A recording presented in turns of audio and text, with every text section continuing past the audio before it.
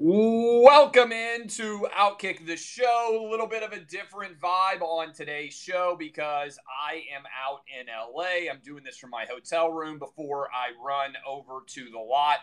Wild day, late night arrival in LA, but I got a lot of stories to hit with you. I hope wherever you are across this great nation, across this great land, that you are having a fantastic start to your day.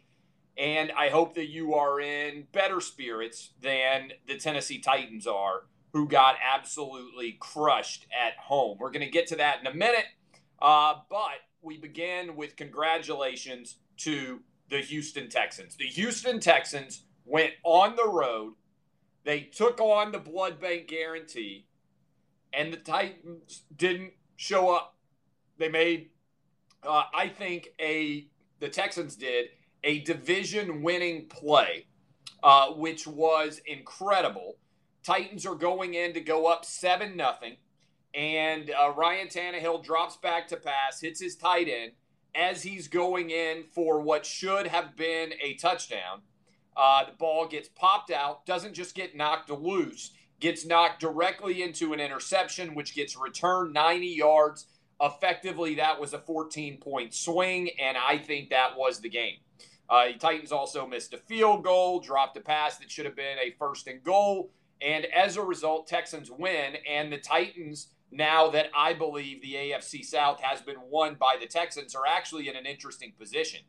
On Saturday, arguably, Titan fans need to now be rooting for the Texans to win so that the Texans rest all of their starters in the final week of the season and give the Titans a chance to make the playoffs. I don't believe it will happen because the Titans exist to make you sad. That's basically the entire reason why the franchise exists. But if you want the best case scenario that can happen going forward would be, in my mind, certainly the Titans could win 2 in a row and the Texans could lose 2 in a row, but I'm not even going to begin that that's possible.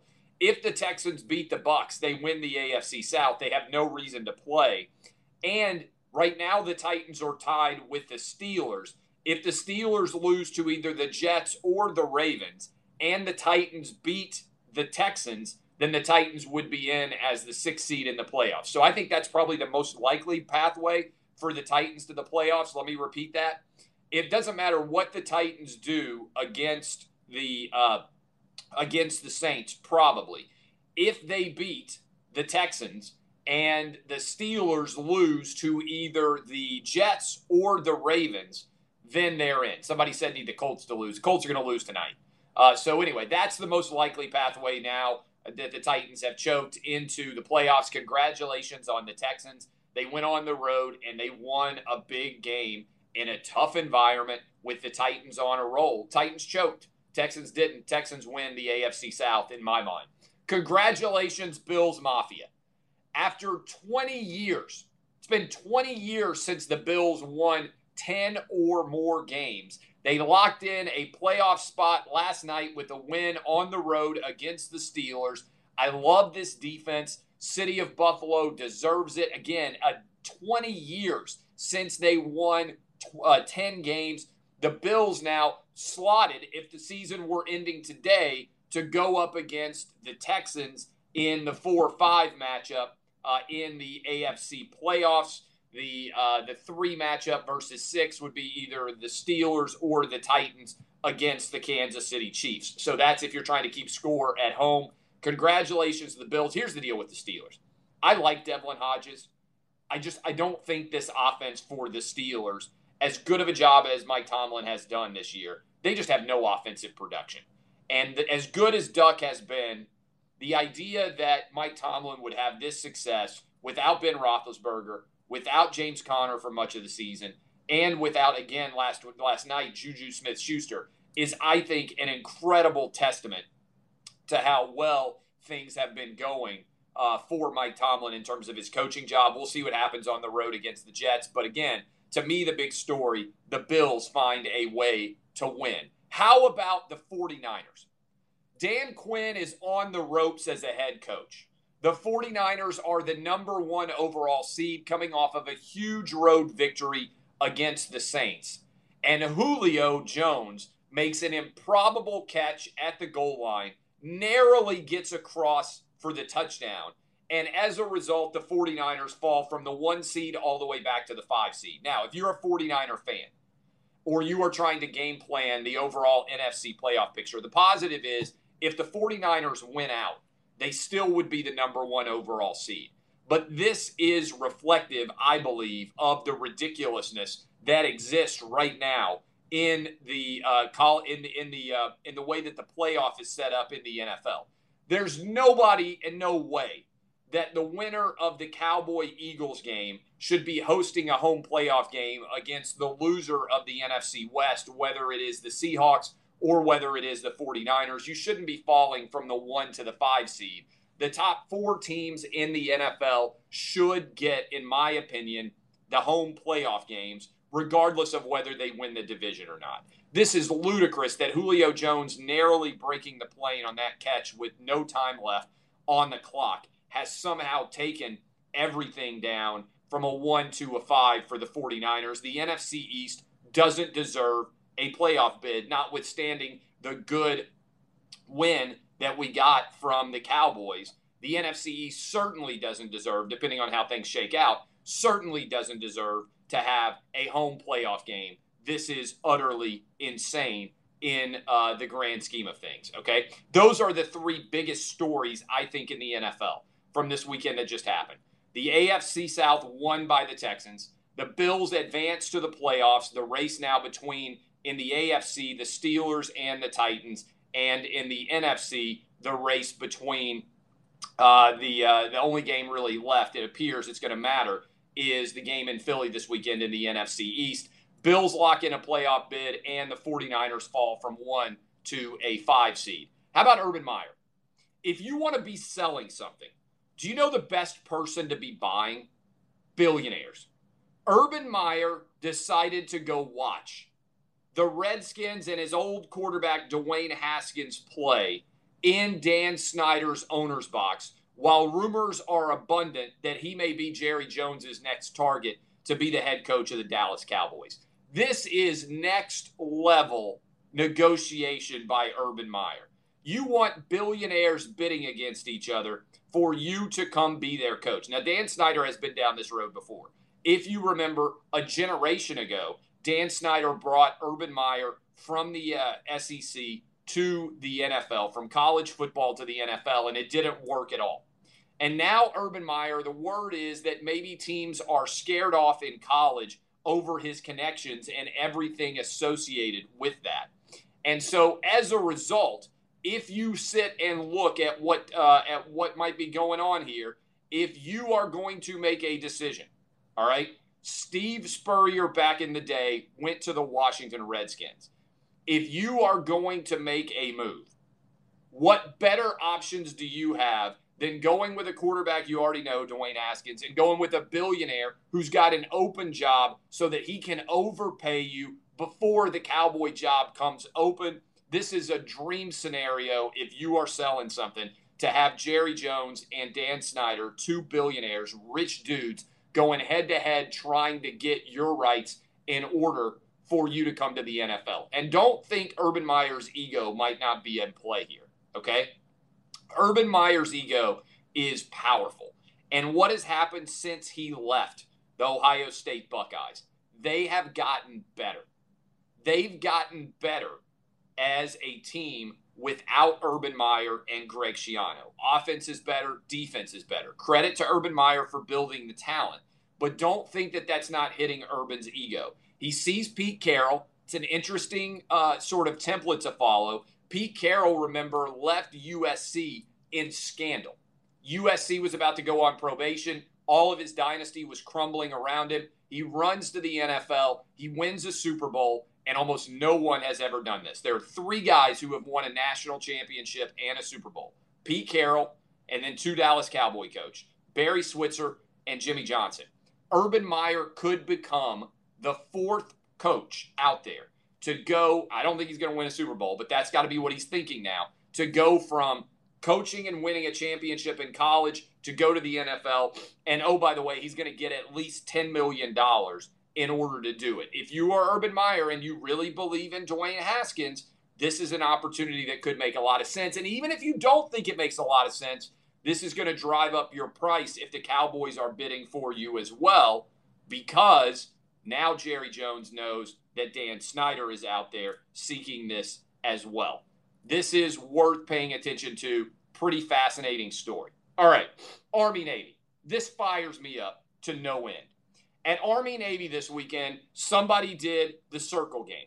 All right, they were showing College Game Day live on the field at Army-Navy, and somebody behind Reese Davis, maybe a couple of different cadets, went and did this signal, right?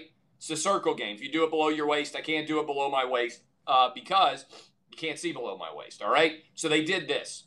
Immediately, losers on Twitter, many of the blue checkmark brigade that are perpetually offended, decided that this was racism and this was a white power signal because there was a black cadet in the imagery. This is ludicrous if you actually watch the video. First of all, in order to believe that somebody is doing a white power salute at the freaking Army-Navy game, you have to believe that those cadets are literally two of the dumbest human beings on the planet.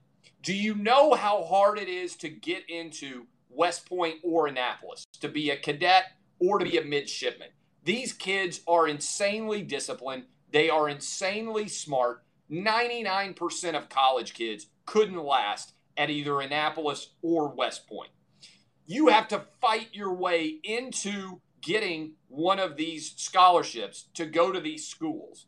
And you have to be able to do it while staying eligible and doing all of your other academic work while also having the discipline to do and be a cadet or a midshipman. There is a 0% chance that this was a white power salute. This is ludicrous, all right?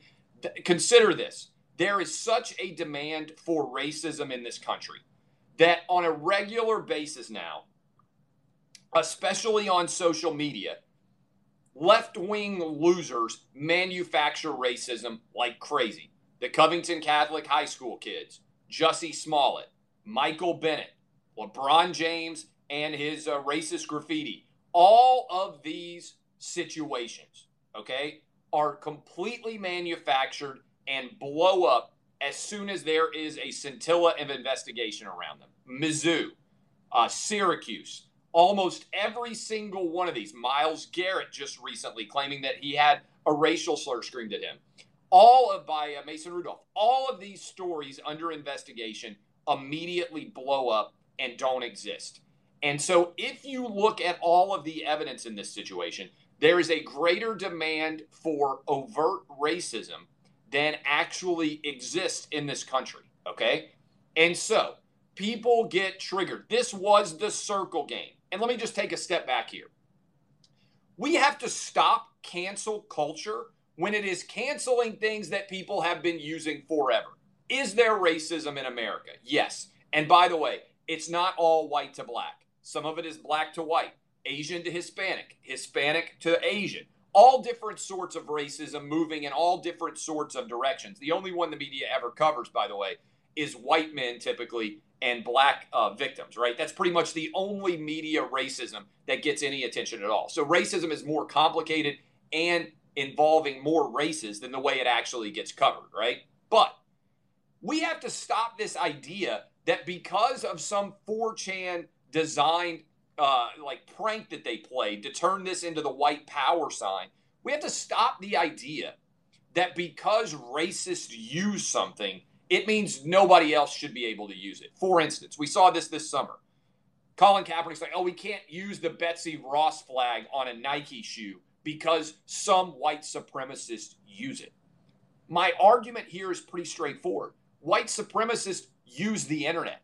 White supremacists drive cars. White supremacists have sex. Are we going to cancel out cars, the internet, and sex because white supremacists use them too? No. White supremacists are humans. They use the word "the" in their speech. They have laptops. We shouldn't be trying to cancel out things that 99% of people, the okay gesture, the three-point shot, the look at the circle game, all of these things are not in any way racist. And so this idea that you allow someone to co-opt a symbol which the vast majority of the country uses in an inoffensive manner is absurd. I mean, again, just take it to the point of satire. Imagine that white supremacists said, hey, we own the word "the." Are you going to suddenly stop using the word "the" in your written and spoken commentary for fear of sending a message that you are a white supremacist? This is ludicrous. People have lost their minds in this country in a relentless and obsessive quest to try to find racist things. This reminds me, honestly, historically, of the Red Scare, when all of the hearings were going on surrounding communism in the 1950s, and finally a senator said to the McCarthy, "Have you no decency, sir?" Like, the absurdity that we have reached in terms of trying to scope out all these different inappropriate comments that aren't actually inappropriate, or inappropriate symbols. This is where the United States Military Academy, and I hope Annapolis as well, the Naval Academy, actually stand up and defend these kids and say they didn't do anything wrong. They were playing a simple circle game where if you see the circle, you get punched in the shoulder, like people have been playing in this country for 50 years. I mean, this is utterly insane. Again, have you no decency, left-wing losers with check marks on social media? You need to get called out and made an example of. All right, couple of other things. The Patriots. Did you watch the video? The video is out, and here's what I would say.